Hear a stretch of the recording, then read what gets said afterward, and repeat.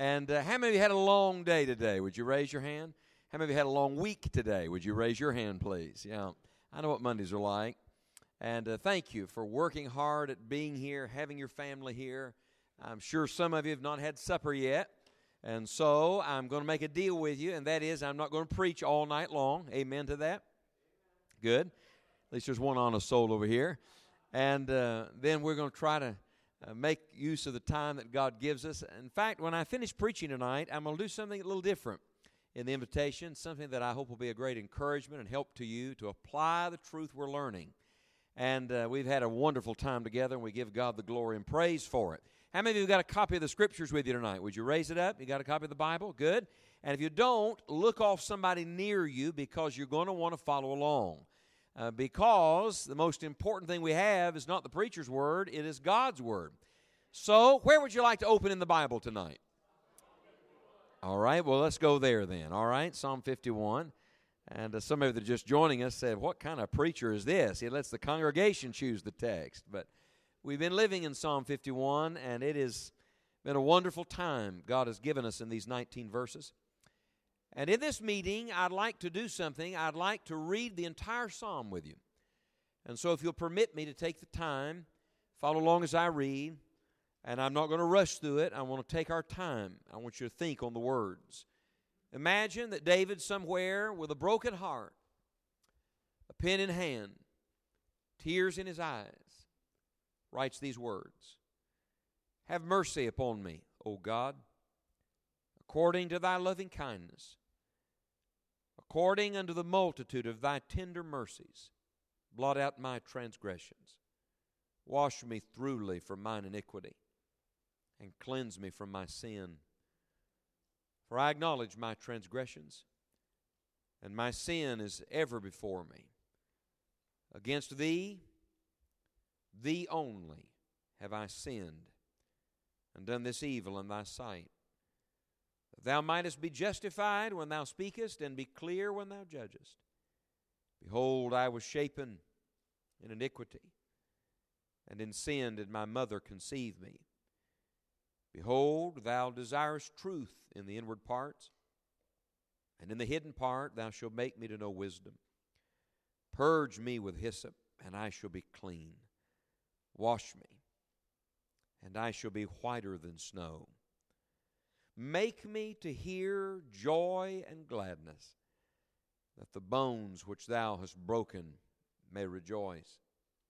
Hide thy face from my sins, and blot out all mine iniquities. Create in me a clean heart, O God, and renew a right spirit within me. Cast me not away from thy presence, and take not thy Holy Spirit from me. Restore unto me the joy of thy salvation, and uphold me with thy free spirit.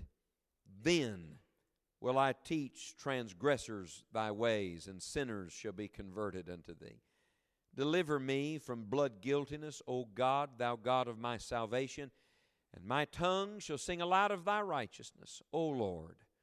Open thou my lips, and my mouth shall show forth thy praise.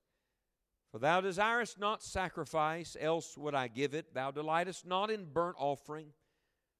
The sacrifices of God are a broken spirit, a broken, contrite heart, O God, thou wilt not despise. Do good in thy good pleasure unto Zion. Build thou the walls of Jerusalem. Then shalt thou be pleased with the sacrifices of righteousness, with burnt offering and whole burnt offering. Then shall they offer bullocks upon thine altar. And all God's people said, Amen. What a psalm. What a prayer. It's fascinating, really, because you can take any particular verse, in fact, any statement, no, any word, and you can study it by itself, and it is rich with truth. How many of you, as you have read and prayed through this psalm, the Lord has showed you something? Would you raise your hand? That's good. The pastor and I were talking earlier today, and he said to me, he said, isn't it interesting to see the contrast of David's heart with Saul's heart? Do you remember Saul's great failure? What was Saul's failure? Remember? He thought it was all right as long as he was going through the sacrifices and offering the sacrifices. That was good enough, even though he had not obeyed God. But David says the Lord doesn't want that kind of sacrifice. He wants a sacrifice of a broken heart. I think that's right. There's the contrast between the fact that God took the Holy Spirit from Saul, but David had seen that and he knew that's not what he wanted for his life. So he said, Lord, don't take thy Holy Spirit from me. How did Saul end? Saul ended as a grieved man who had missed the joy of the Lord. How is David ending? He says, Lord, restore unto me the joy of thy salvation. May I go so far tonight as to say that everybody in this room is either going to end like Saul or end like David. Let's vote on it. How many of you want to end like David, not like Saul? All right, so the question is, how do you get there? Did you notice that not only are the individual words and phrases and verses full of truth, but when you read the whole, remember all the parts make the whole, and every verse is connected to all the other verses. That's why I wanted to read all 19 verses with you tonight. I wanted you to see the overarching truth. Did you see the progression of the theme? Did you notice even the change of the tone in the psalm? For example, when the psalm begins, you have this idea of David on his face. Have mercy upon me, O God. But when the psalm ends, you got the idea almost of David on his feet with his eyes lifted heavenward and his hands outstretched in worship to God. Do you see? The psalm begins with a groan, oh God, but it ends with glory. How do you get from the groan to the glory? How do you get from the sigh of, oh Lord, I need your mercy, to the song where the Lord says through David, now you can open your lips and you can sing to the Lord. Listen to me, friends. Only God can bring such a change. Only the Lord can do that. There's a little word I want you to mark in your Bible, the very first word of verse number 13. What is the word, please? Then. Circle that in your Bible. Come to verse 19. What's the first word of verse 19? Then. Now then come to the last statement of the whole psalm, and it begins with what word, please? Then. May I ask, when is then? Everybody wants to jump to the end of the story. Let me say it this way. Let's get down where we live. Everybody wants their life to end well. Everybody wants everything to turn out all right. Their family to be blessed. Everybody wants the good things from God. But listen, how do you get there? I would say to you that there's a powerful truth in Psalm 51 for all of us.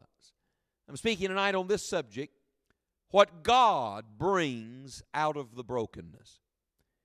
You see, when you read Psalm 51, you're reading the words of a broken man. Our world has the idea that once people are broken, they're broken forever. There's no hope for them. And let me tell you what the devil does. The devil gets people broken, and then once they are broken, he throws them away. Isn't that just like the devil? He's the great liar. He's the great destroyer. He comes to steal, to kill, to destroy. Let me tell you what the devil is. He's the great waster.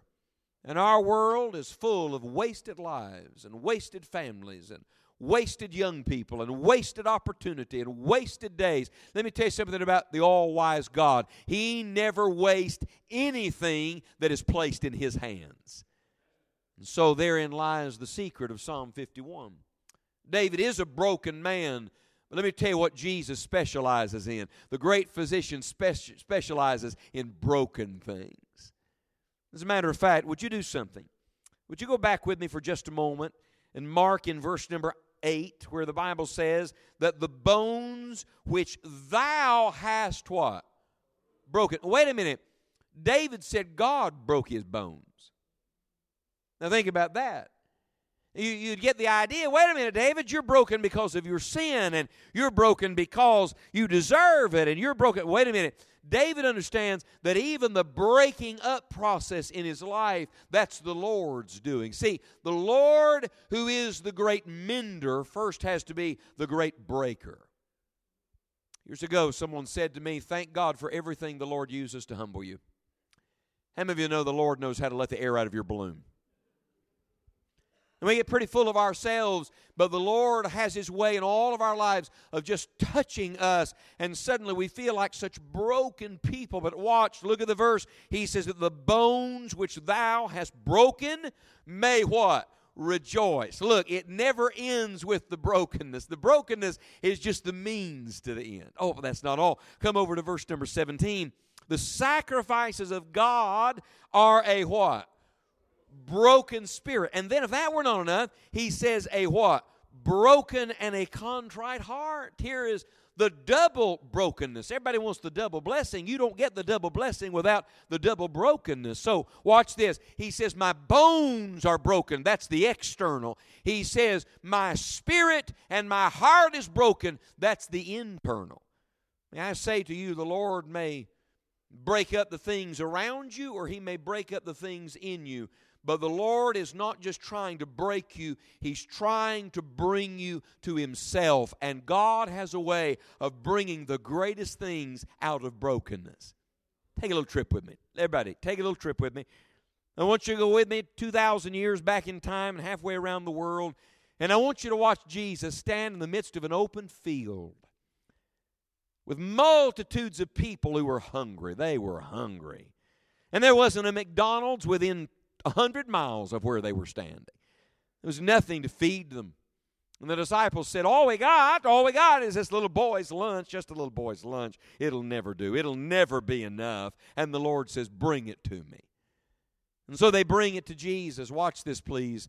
Use your sanctified imagination. And they put that little boy's lunch, all of it, the whole thing, in Jesus' hands. And what does Jesus do? The Bible says that He broke it and He blessed it. Listen to me, please. God must always break what He's about to bless. God never uses people who are not broken. God never blesses people who have not come to the end of themselves. And I'm going to tell you why that is. Because if the Lord blessed us before He broke us, we would think we deserved it. But when He blesses us in the midst of our brokenness, we understand it's not us, it's all Him. It's not merit, it's all mercy. It's not my gifts, it's all God's grace. I don't deserve this. No. This is just the Lord's doing in my life. Oh, but that's not all. Come with me now. Come with me. And watch as He sits around a table with His disciples on the night of His betrayal and arrest. You remember in the upper room. And the Bible plainly says that He took bread and, anybody remember the next thing He did? He broke it. And then He blessed it. I'd like to have been in that room. Would you like to have been in that room? And He said, take, eat, this is my body, which is what? Broken for you. How many of you know some really good blessings came out of that brokenness? There on the cross, bruised, wounded, broken. But listen, every good thing, eternal life and abundant life, everything now and for all eternity came out of that brokenness. Not all. Come on with me now. He's walking on a road with two of His disciples on the road to Emmaus. You remember the story? They don't know it's Jesus. Shh, don't tell them. They're going to get a surprise in a second. The three of them are walking along, and they're just talking about things, and those two were so disappointed because the Master had left them, and He had been crucified, and some people said He'd risen from the dead, but they hadn't seen Him. They weren't so sure about it, and so Jesus makes like He's going to go on past where they're stopping. Don't you love the divine humor in that? And they said, it's getting late. Why don't you stay and have supper with us? And so Jesus comes in. I love this. He begins as the guest, but He ends as the host. Remember Revelation 3:20, behold, I stand at the door and knock. If any man hear my voice, I will come into him and will sup with him and he with me. In the first, He's the guest. In the second, He's the host. So He comes into their house as the guest, but for some reason, He takes over. Aren't you glad Jesus takes over? And sitting at that table, what does He do? The Bible says, He took bread, and guess what He did with it, church? Yeah, He broke it, and He blessed it. I've often wondered, Pastor, when were their eyes open? The Bible says that was the moment that their eyes were open. When were they open? Look, was it when Jesus took nail-pierced hands out of His robe, and they saw those holes in His hands?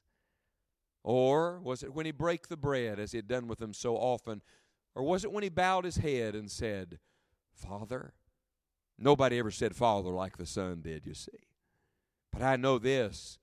At every instance, the breaking preceded the blessing. Watch. And every blessing in your life, and every blessing God has for this church, and every blessing the Lord desires for your family will grow not in spite of the brokenness, but out of the brokenness. When God breaks something, He breaks it to enlarge it. He breaks it to open it up to every good thing He desires to do. And so with that in mind, I bring you back to Psalm 51. Look at it with me, would you please? Look at Psalm 51. Let me share the first thing God brings out of the brokenness. Verse 13. Then will I teach transgressors thy ways, and sinners shall be converted unto thee. Number one, would you write this down somewhere? Out of the brokenness, God brings you a new message. Oh, you can tell sinners they need God, but until you've experienced His mercy, you don't have a whole lot to talk about. The amazing thing is, once you've experienced the mercy of God, you have something personal to share with them. May I say to you, there's nothing more powerful than a personal testimony. You remember when Jonah showed up in Nineveh and he started preaching that message of repentance, and the whole town turned to God? You want to talk about one of the great revivals in history? Imagine everybody, including the politicians, get right with God. That's revival, friends. They fasted and prayed. They made their animals fast. Read it for yourself in the book of Jonah.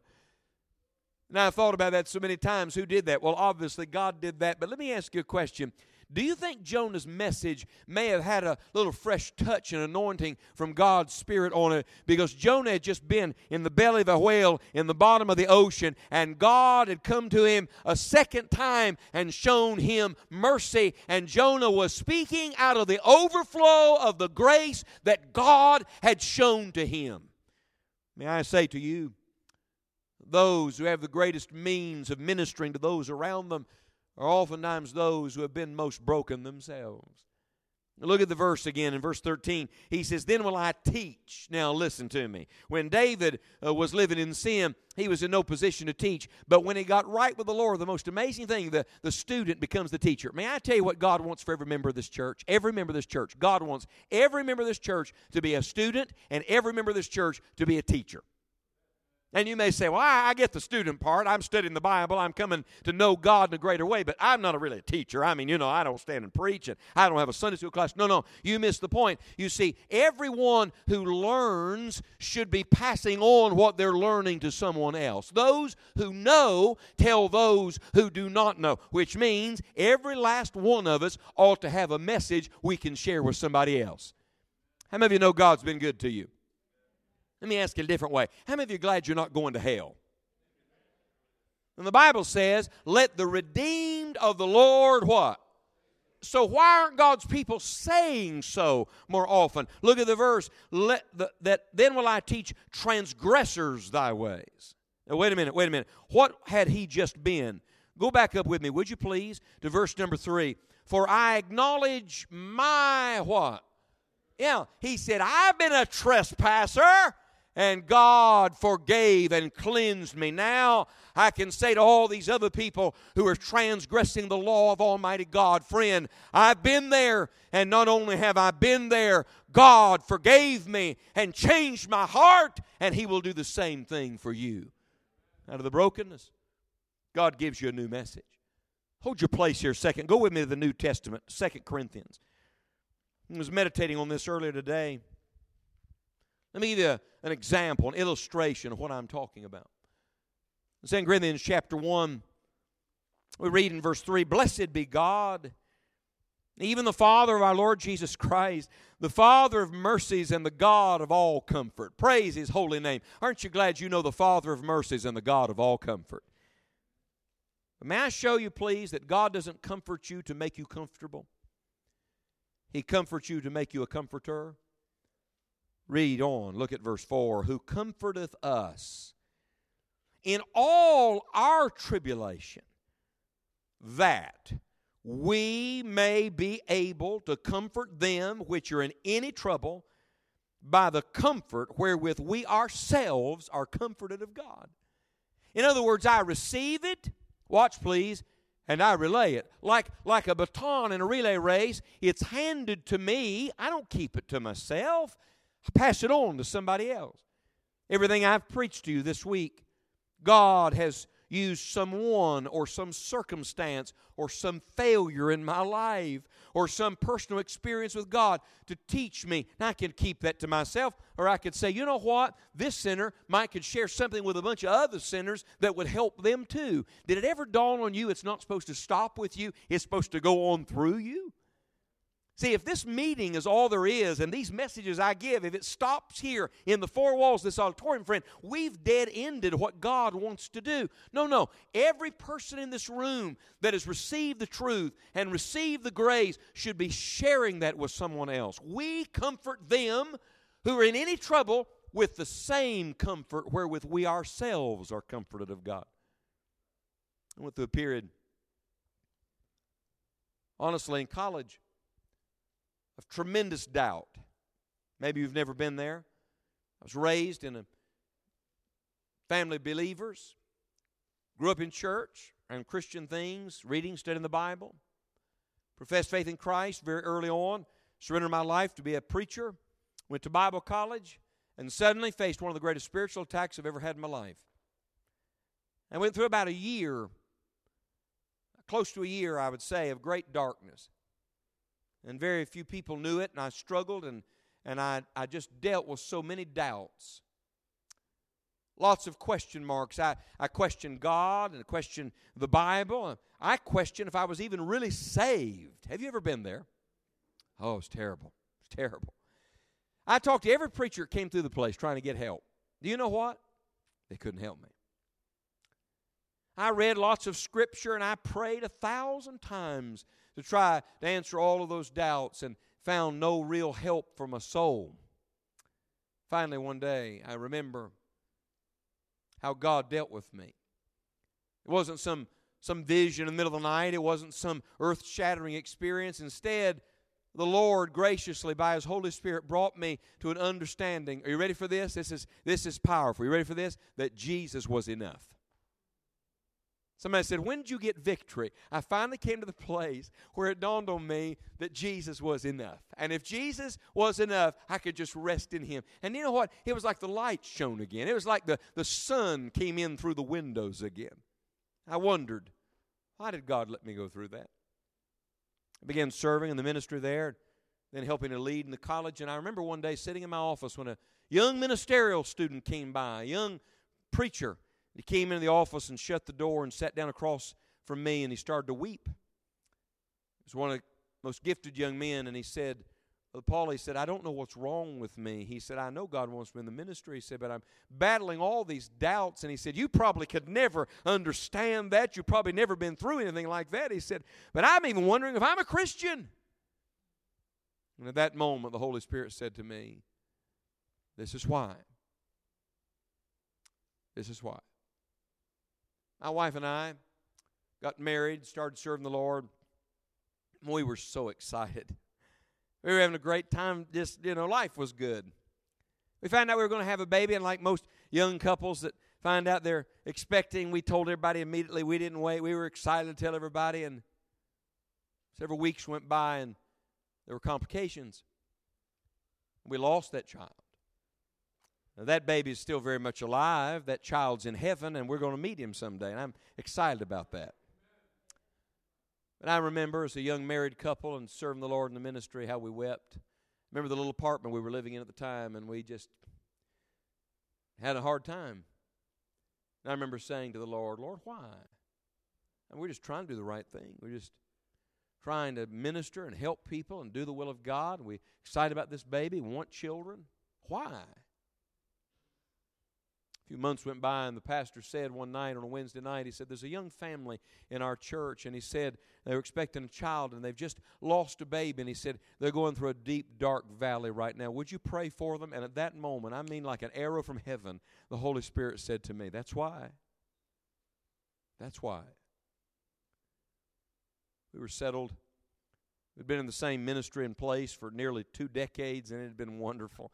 and the future was bright, and we had a beautiful home to live in. The kids were settled in school. It was the only home they'd ever known, and all of our friends were there, and we were well cared for. It was great. And then the Holy Spirit said, all right, it's time for you to leave here. You know what I did? I argued with the Holy Spirit. How many of you know that's not an argument you can win? I tried to convince God why we should stay, why that wasn't the right thing. So finally, the Lord brought me to a place where I realized that the only reason I was there because it was God's will, and the only reason I should leave there is if it was God's will, and if God said do it, I didn't have an alternative. And I remember the day I finally said to the Lord, all right, Lord, whatever you want, the answer is yes. I must confess to you that those few months were some of the hardest of my life. In fact, that personally, for me, was the most difficult decision I've ever made in my life. It was a breaking up inside of me, a humbling inside of me. Now, here I stand about 4.5 years removed from that particular season in my life, and I look back, and can I tell you something? I'm having the greatest time. I'm having the most wonderful. I wouldn't trade it for 1,000 lifetimes. Do you know why? Because, listen to me, God always brings His best out of the brokenness. Do you know what happened to me? Within a year of going into evangelism and taking a step of faith, people started calling me from different places, different parts of the country, and they said to me, I don't know what's going on, but God's doing something in my heart, and I'm just trying to discern the Lord's will. I know you've been through a transition. Maybe you can give me a little guidance, and what did you learn, and how did God work with you? And I started just simply sharing with them things God showed me from the Bible, and how the Lord dealt with me, and immediately the Holy Spirit said, that's why. Do you understand that out of the brokenness, God gives you a message and a personal testimony that will be a blessing to many more people than your life would ever touch otherwise? It's what God brings out of the brokenness.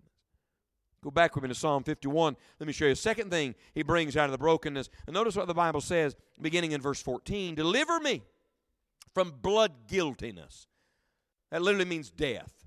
I'm guilty of sin. I deserve to die. Blood guiltiness. Blood is on my hands. I can imagine David looking down at his hands, and Uriah's blood was dripping off of it, and he knew it. He knew that the blood of Uriah was on his hands. And then his baby died because of the judgment of God, and I imagine him weeping and saying, that baby's blood is on my hands. And then his son is killed. Absalom is killed. Oh, Absalom, my son, my son. What he was really saying was, oh, Absalom, my sin, my sin. And domino after domino falls, and the guilt is upon him, and the blood is upon him. It's death. But look at the verse. Deliver me from blood guiltiness, O God, thou God of my salvation. Watch. Sin brings death, but hallelujah, Jesus brings life. He is the life. And so here's the second thing. Would you write it down? Out of the brokenness, God not only brings you a new message, He brings you a new song. It's beautiful to me to see how this prayer becomes a song, and it literally is a psalm. It was a song that the Hebrews would sing, and David sang it first, and he sang it from his heart. And look at what he says in verse 14. He says, and my tongue shall sing aloud of thy righteousness. You know what sin does? It closes a man up. It makes him want to keep to himself. You know why? He's got something to hide. But watch this, please. When the Lord makes you clean and He makes it so that you're no longer under the condemnation of sin, look, you don't have to look over your shoulder to see who's coming along behind you or look around you to see who's staring at you. Suddenly, it's a life of freedom and liberty. God opens a man up and he begins to sing aloud of God's righteousness. By the way, I was listening to this choir tonight. Choir, you've been a blessing this week. I mean, a real blessing. To me, you've been a blessing. Then I came in here tonight, and they were here early practicing. I think the choir even grew tonight from Sunday. I don't know how that happened, but it was good. Whoever joined, God bless you. May the Lord add to your number. But you know, I've observed something interesting in revival meetings. As people get right with God, they enjoy singing more. There's something about this that when people get in tune, they can sing. Now, I'm not talking about vocally, because some of us are never in tune in that way. But I mean, when your spirit gets in tune with God, there's a harmony with heaven, and you enjoy singing because you're singing from your heart. We were singing one of those hymns a minute ago about being redeemed, and it just blessed me. Honestly, it helped me I stood there and just worshiped God and said, thank you, Jesus. I'm redeemed. If I was not a preacher, praise God, I'd still be redeemed. There's nothing like being redeemed and knowing your sins are forgiven. Your name is written down in the Lamb's Book of Life in heaven. Christ lives in you now, and you're going to live with Him for all eternity. There's nothing like being a Christian. And I've watched people, even in church services, at the beginning of a service, song leaders sometimes are like, come on now, let's sing, let's really sing. They're pumping it, priming it. But you let God get in the meeting and the Holy Spirit work on hearts and people get thoroughly right with God. Do you know some of the greatest singing I've ever heard in churches is not before the preaching, it's after the preaching? And I'll tell you why that is. Because when you get thoroughly right with God, you begin to worship the Lord in the beauty of holiness, and you just can't help yourself. Nobody's got to pull it out of you. Nobody can stop it. Listen to me, friend. You cannot hype a revival, and if it comes, you can't hide it. David says, I will sing aloud of thy righteousness. And look at the next verse, verse 15. O Lord, open thou my lips, and my mouth shall show forth thy praise. Now watch this, please. You get something and God gets something. You ready for this? What do you get? You get joy. Let's take a survey. How many of you would like to be a happy Christian? All right, here's how.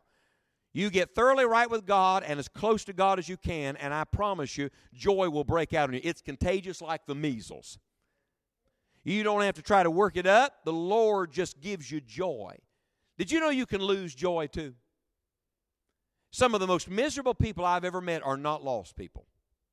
You know why that is? Because lost people don't even know what they're missing out on. The most miserable people I've ever met are backslidden Christians. And you know why that is? Because they know there was a day, there was nothing between them and God, and it was wonderful, and they know now something has dammed up the flow of joy in their life.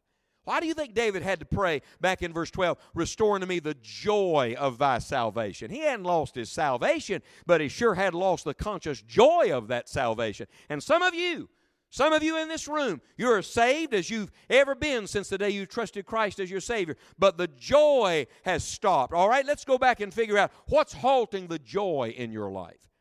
I meet people across the country sometimes, and you ask them if they're a Christian. Yeah, I'm a Christian. But honestly, they're part of the Grumps for Jesus group, It's terrible. And they're grouchy, and I just made up my mind. Look, I've seen too many people get sour over time. I don't want to end as a grumpy old man. I'd like to leave this world with Jesus' name on my lips, giving glory to God. That's how I'd like to end. Matter of fact, my life verse is Acts 20:24. That I might finish my course with what? Joy. I don't want to just finish. I'd like to finish happy. I don't want to coast into heaven and cross the threshold in neutral. I'd like to cross the threshold of glory with a hammer down, the pedal to the metal, happy in Jesus Christ. And I want you to know that's what God wants for His children, but only the Lord can give that kind of joy. The joy of the Lord shall be your strength. You know something? You live in a beautiful part of the country, but the most beautiful place on earth outside the presence of God is miserable. And I'm going to tell you something. The darkest spot on the planet in the presence of God is the happiest place in the world. The joy doesn't come from others, and it doesn't come from circumstances, and it doesn't come from you. It all comes from the presence of God. So watch this. You get joy, but notice what He gets. He gets worship. Isn't it beautiful that God has designed it so that what's best for us is best for Him? It's our good and His glory at the same time. Notice what the Bible says in verse number 15. He says, my mouth shall show forth thy praise. I'm talking about true praise. I'm not talking about going through the motions of praise without meaning. I'm talking about heartfelt praise. And let me ask you, when was the last time you really praised God? I didn't ask when was the last time you heard a nice song or sang a hymn. I ask, when was the last time you lived a day just praising God and giving Him glory? Let me tell you what I've learned. God inhabits the praises of His people. You want God to live at your house? You want to live consciously in His presence? Then start praising God. Old Lester Roloff from Texas said, sometimes you can praise your way through things you can't pray your way through. There have been times in my life where I was begging and pleading and trying to figure out what was wrong and asking God for help. And then suddenly in the midst of that, I said, you know what I'm going to do? I'm just going to thank God for His goodness. And I started praising the Lord. And the most amazing thing happened. The circumstance didn't change, but my spirit did. I'll tell you why. You enter into His gates with thanksgiving and into His courts with praise. Be thankful unto Him and bless His name, for the Lord is good. Amen, church? Give Him worship and give Him praise. When revival comes, people become true worshipers, not church attenders, true worshipers, not professional singers, true worshipers, not religious robots, true worshipers. Go to Hebrews with me just a second. Turn to the New Testament. Go to Hebrews chapter 13. Mark this in your Bible. Hebrews 13, verse 15. By Him, therefore, let us offer the sacrifice of praise to God continually. That is the fruit of our lips, giving thanks to His name. That sounds a lot like what David said in Psalm 51 to me. Look at verse 16. But to do good and to communicate, forget not, for with such sacrifices God is well pleased. Now keep that in your mind, because you're going to see that same thing pop up in Psalm 51 in just a moment. It's no longer about your pleasure, David. It's about God's pleasure. On the night he sinned, it was all about David's pleasure. But on the day he got right, it was all about God's pleasure. Could I ask you a question? When was the last time you think your life really made God happy? We get so consumed even with our own happiness sometimes and making everybody else happy. When was the last time you think God looked at you, heard you just praising Him, and said, I like that? When was the last time you think you made the heart of God smile? My daughter called me from college the other day. How many of you parents know when your daughter calls you from college, she usually needs money? Isn't that right? And we talked for a few minutes about 2 or 3 things, and she didn't ask for anything. It was weird. She didn't ask for anything. So finally I said to her, well, baby, what do you need? And she got quiet for a moment. She said, oh, I didn't need anything. She said, I just called to tell you I love you. That was sweet. I told her I love you too, and I hung up. And suddenly it hit me. And the Holy Spirit said to me, when was the last time you talked to your father? Didn't ask him for anything. Just said, I love you.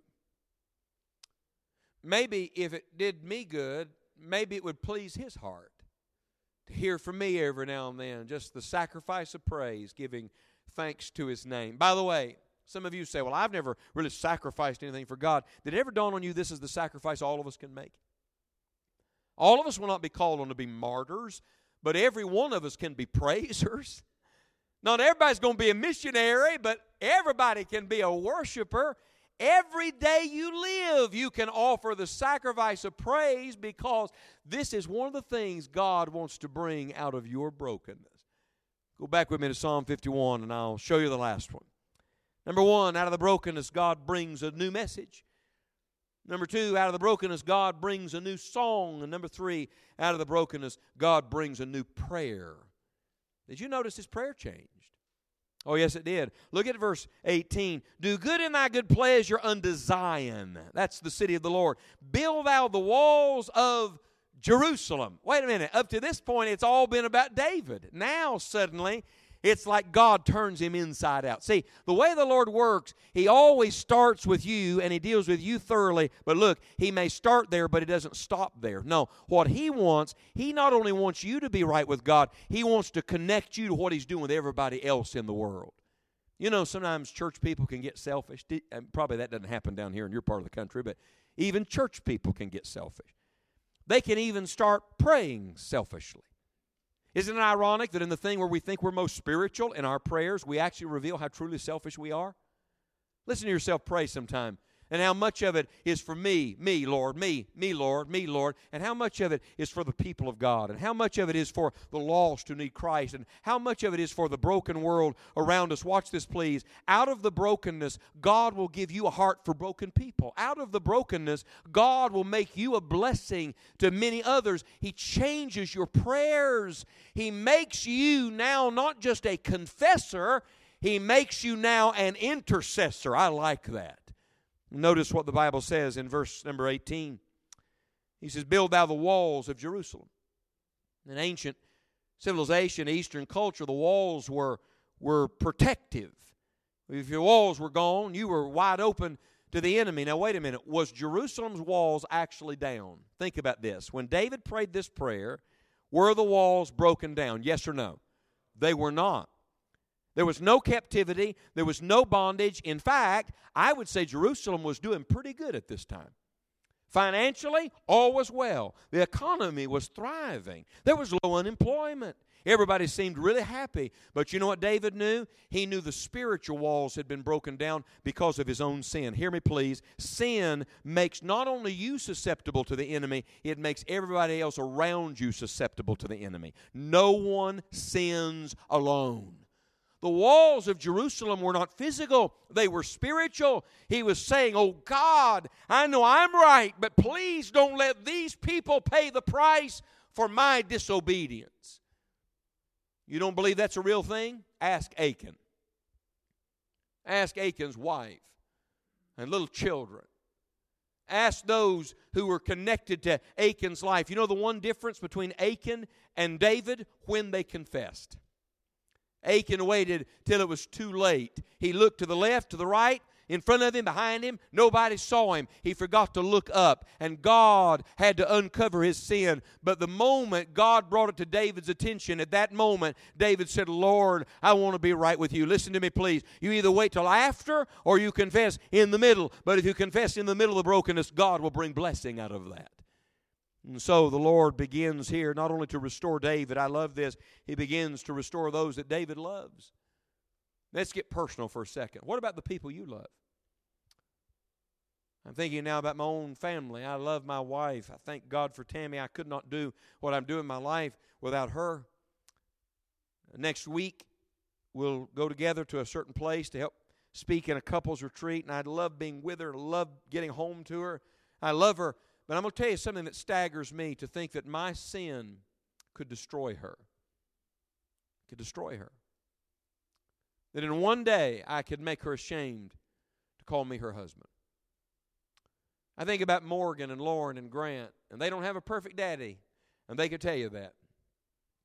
But to think that if I did something against the Lord, I'm also sinning against them. Listen to me, church. And what's true of family is also true of your church family. You want God's blessing on this church? Do you want God's blessing on this church? Then you stay thoroughly right with God. Do you know great churches? Great churches aren't great because they have great sermons or great leadership or great buildings or great money in the bank. They're great because the people stay right with the Lord. And I came tonight to say to you, if you want all God has for you, then keep yourself right with God and pray a hedge of protection around those you love. And then look at verse 19. His prayer not only moves from himself to others, but this is fascinating to me. His prayer now moves from himself to God. This is the ultimate prayer. See, all true prayer begins with God and ends with God. It's of Him, through Him, and to Him. So look at verse 19. Then shalt thou be pleased with the sacrifices of righteousness, with burnt offering and whole burnt offering. Then shall they offer bullocks upon thine altar. Please don't miss this. Please don't miss this. Psalm 51 opens with me, but it ends with thee. The prayer begins with, Lord, I'm a mess. I'm in trouble. But it doesn't end there. It ends with this, Lord, I want you to get glory and honor. Watch, please. The prayer that glorifies God is the prayer that God will answer. I wonder sometimes if we're not asking selfishly for what we want just to fix our brokenness. Even when we pray for revival, what we really want is we want America to be all right for the next generation. That's not the right motive. No. God never commands us to seek revival so that we can have comfortable lives and prosperity. He commands us to seek revival so that everybody will know He is God and God will get the glory.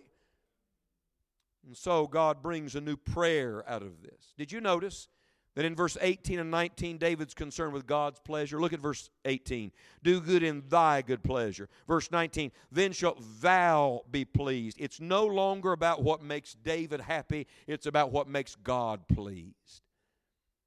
I'll tell you what this is. This is a revived heart. God has changed it.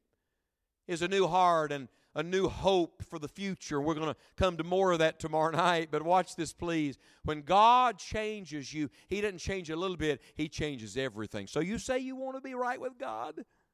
Well, I want you to know the Lord has come in and do a thorough house cleaning. He doesn't want to just tidy things up a little bit so it's better for public consumption. No, He wants to make you totally new.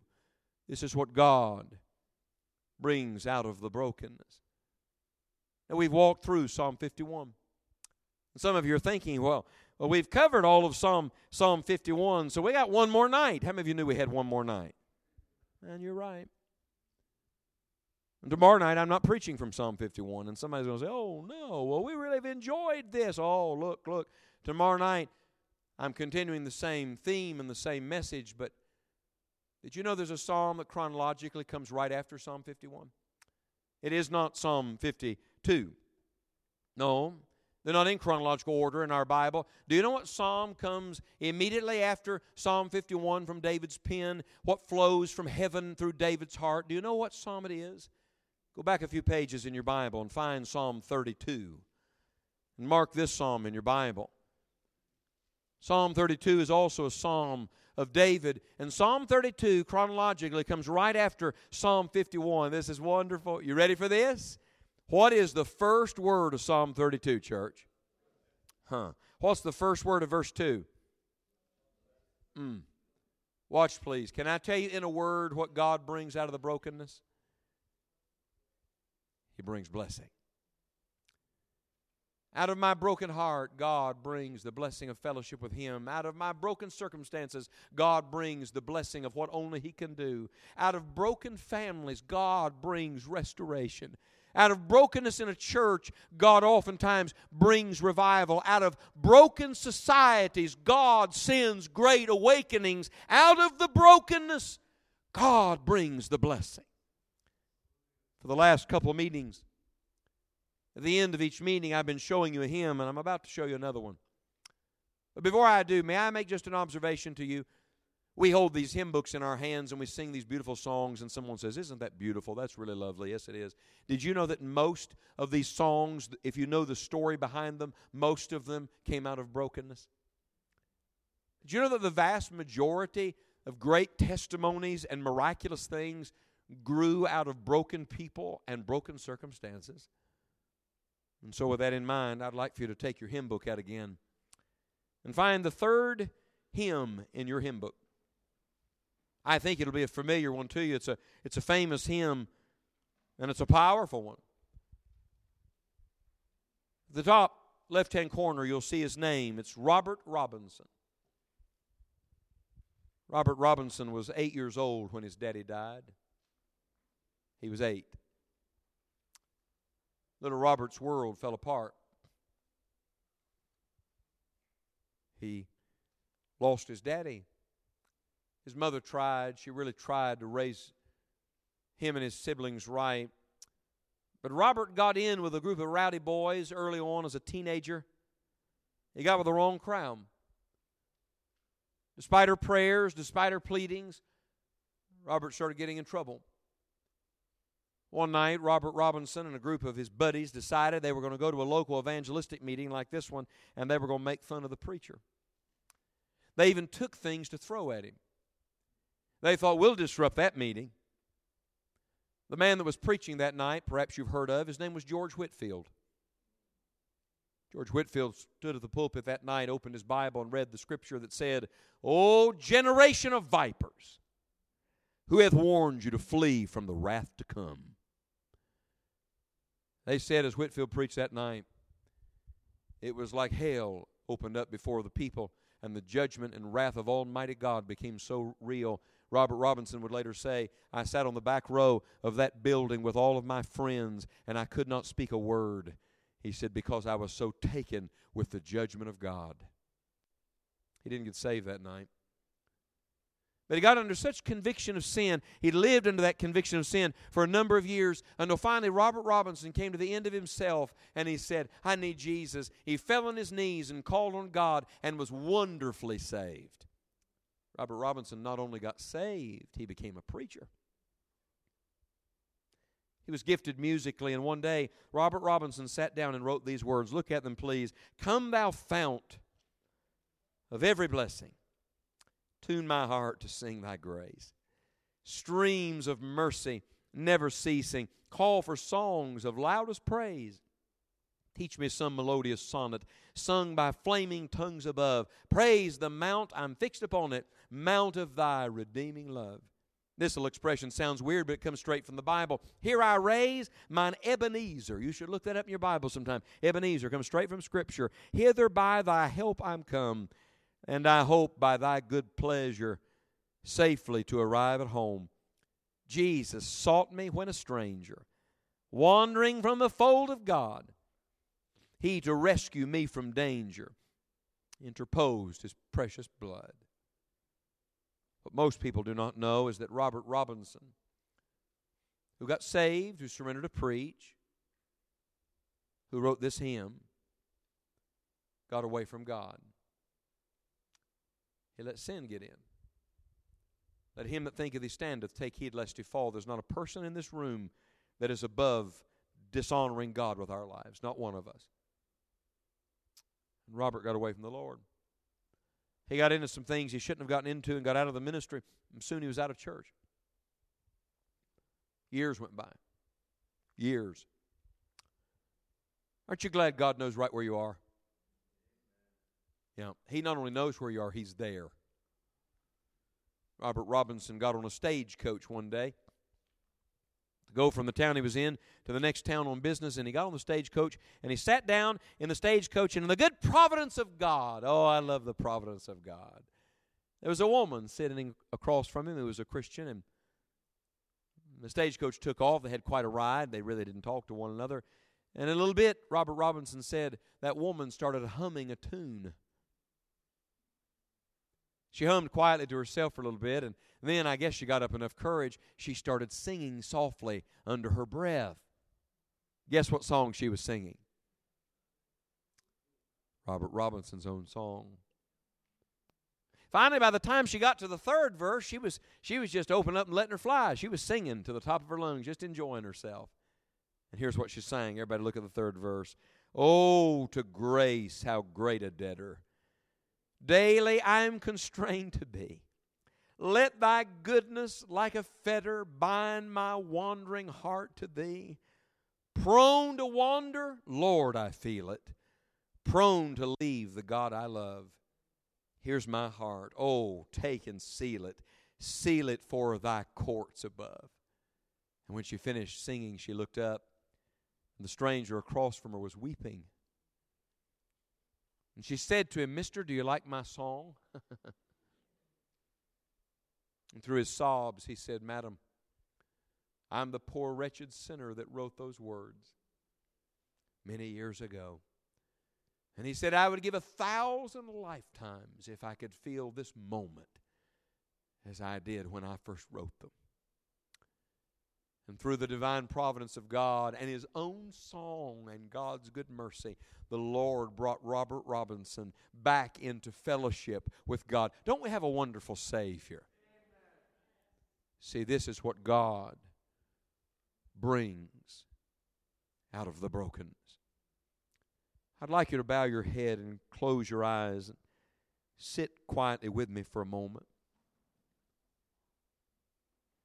Let's begin with the most obvious thing. How many of you know you've been born again and you're certain you're ready to meet God? Would you lift your hand toward heaven? You say, I know that. I know it.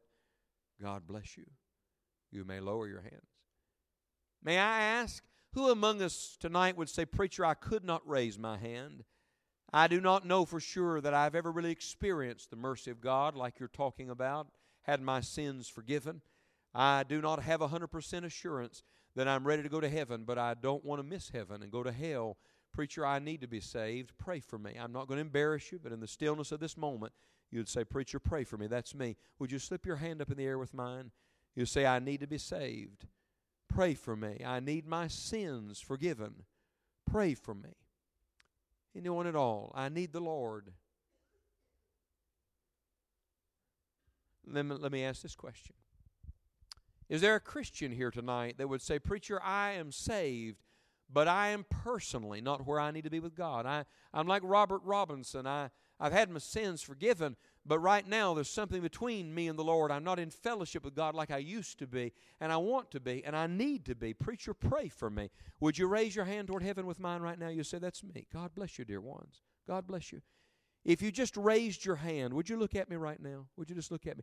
I'm going to ask others to pray in a moment, but I wonder, without any music, would you be willing to just come find a place in this altar to talk to God and to tell the Lord what you just told me? Would you be willing now to just come and find a place to pray? God bless you, dear ones. God bless you. And the pastor and his wife and others, they're going to come and to find the ones who are coming here to pray. Have a prayer with them. Just encourage them. And we want to know if there's something we can do to help you. The Lord is good to all of us. What a wonderful God we have. Praise His holy name. Wonderful. And we want to be thoroughly right with the Lord, truly right with the Lord. Now, may I ask this question? How many of God's children tonight would say, Preacher, I desire not just to get right this week, I want to stay that way. I want to stay in fellowship. I want to stay close. And I want to live in a spirit of revival consistently out of this meeting. Pray with me to that end. Would you raise your hand toward heaven right now? You say, that's me. Good. Then I'm going to ask you right where you sit right now, without even moving, right where you sit, to tell God right now, without any hesitation, Lord, this is what I want. Make your prayer to God right now.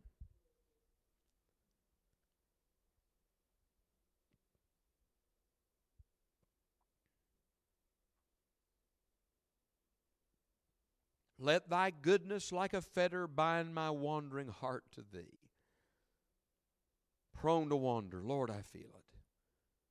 Prone to leave the God I love. Here's my heart, Lord. Take and seal it. Seal it for thy courts above. Father, may you seal the truth in our hearts and the decisions in our minds. May there be no turning back. Take us, all of us, Lord, to the next level in our walk with you. Take this church to the next level, Lord. Show us what that means. Our heads are bowed. How many of you tonight would say, Preacher, I'm dealing with something right now. I'm dealing with some brokenness. There's some struggle and stress and strain. There's some real thing I'm dealing with. I need God's help. Pray for me. Would you lift your hand? Yes. Lord, help these dear ones. Holy Spirit, you're the comforter. Come to them now. Put fresh courage in them. May they leave this meeting different than they came. But now here's the message, and here's the invitation. How many believers in this room would say, Preacher, out of what I'm learning this week and out of what God's doing in my life right now, I'd like to help others. I'd like to be used to bring somebody to faith in Christ. I'd like to be used to help some backslider come back to the Lord. I'd like to be used to encourage some broken person. I want my new message and new song and new prayer to affect others. I truly desire to be used of God. Preacher, that's me. Would you raise your hand toward heaven? That's a beautiful sight. Ask the Lord to use you right now. Just ask Him right now. He's going to answer that prayer. God sent Nathan to David right on time. It was a divine appointment. Ask God to give you a divine appointment this week. Lord, set some things in motion tonight that we will hear about over the next few weeks. But Lord, that we will meet and see face to face when we gather around the nail-pierced feet of Jesus. Lord, grant that it may be so. Would you lift your head and look at me, please? I didn't say amen. We're not finished. I said I was going to give an unusual invitation. So here we go. In a moment, I'm going to ask her to play, Come Thou Fount of Every Blessing. Here's what I'm going to ask. It's a little unusual. I don't know if you're in the habit of doing this kind of thing here or not, but we're going to do it. And I'm going to ask you to participate. It'll be good for you and good for someone else. In a moment, I'm going to ask every man in the room to leave your seat and find another man. I'm going to ask every lady to leave your seat and find another lady. And I'm going to ask that it not be your family and that it not be your best friend or the person you're sitting with now. I'm going to ask you to find someone. And I'm going to ask the two of you to find some place in this room. Some of you may want to come and kneel in the altar together. Some of you may want to sit together. You may want to stand around the perimeter. But I want you to stay in the room, find you a partner, and here's what we're going to do. You ready? Here's what we're going to do. I'm going to ask the two of you to take just a couple minutes and talk to each other first. Say, what are we going to talk about, preacher? Well, let me tell you what you're not going to talk about. We're not going to talk about politics. We're not going to talk about the ball game. Here's what we're going to talk about. we're going to talk about the goodness of God. How many of you know you're saved? How many of you know the Lord's been good and merciful to you? That's what we're going to talk about. I'm going to ask you to share with that person how you came to the Lord and what Jesus means to you. Some good thing about the Lord. Now listen to me. I know we got some people in this room, because I'm one of them who like to talk. You can't start at your birth and come forward and give your life story, all right? We have just a short time to do this, so let's give the short version tonight. But speak a good word about the Lord, and both of you do it. Then, once we've talked to one another, I'm going to ask you both to talk to the Lord. I'm going to ask the two of you to pray together.